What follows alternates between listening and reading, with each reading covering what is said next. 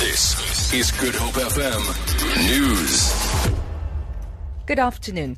Police Minister Nathi Nhleko says murders increased by 4.6% in the last financial year and attempted murders by 3.2%, but total sexual offences fell by 5.4%. These figures contribute to a slight increase in total contact crimes of 0.9%.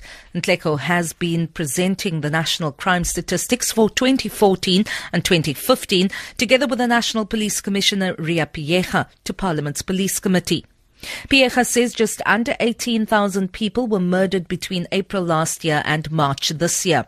She says many murders tend to happen over weekends or festive periods like Christmas and New Year. We found that about 61% of the murders occurred over weekends. On average, they record something like 11 murders per day. 55 murders were recorded on Christmas Day, and 54 murders were recorded on New Year's Day in KZN. So it shows also that seasonal spike. The situation in the Masipumalele informal settlement near Fishhook remains tense as hundreds of its residents have embarked on violent service delivery protests. Several roads in the area have been closed. Len Aronson reports. Smoke is billowing from deep inside the township where residents are burning tyres and throwing stones at the large police presence who is trying to contain the situation. Police are firing rubber bullets at the unruly crowd.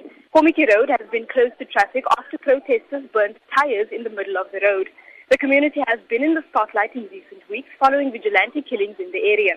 Police say the violence erupted after a 15-year-old was brutally murdered. The residents say they want adequate policing in the area. Len Aronson, SABC News, Fishhook.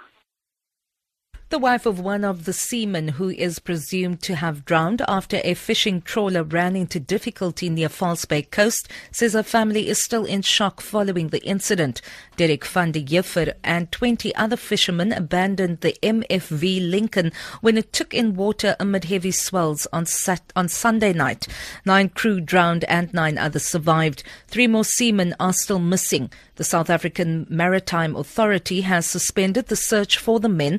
Rosemary van der Juffer, she will only get closure once she sees her husband's remains. Sisanda and Kuala reports. Rosemary says Derek was a man of the sea, having worked as a fisherman for over 15 years. She says when she heard that he wasn't one of the 9 that was rescued, she was disorientated. At least 7 of the men who were aboard the Lincoln when it ran into difficulty are from the small community of Van Wyksvlei here in Wellington. Those, like Rosemary, whose loved ones have not returned home yet, may get closure when they finally view their bodies on Monday. Sisanda Nkwala, SABC News, Van Wyksvlei in Wellington. The chairperson of the school governing body at Tambourkloof Primary in Cape Town has appeared briefly in the local magistrate's court for allegedly assaulting an 11-year-old boy. The boy's parents are also seeking a protection order against the 45-year-old man. The accused allegedly assaulted the boy on the school's premises earlier this month. The boy's parents say they want the court to declare him unfit to be around children.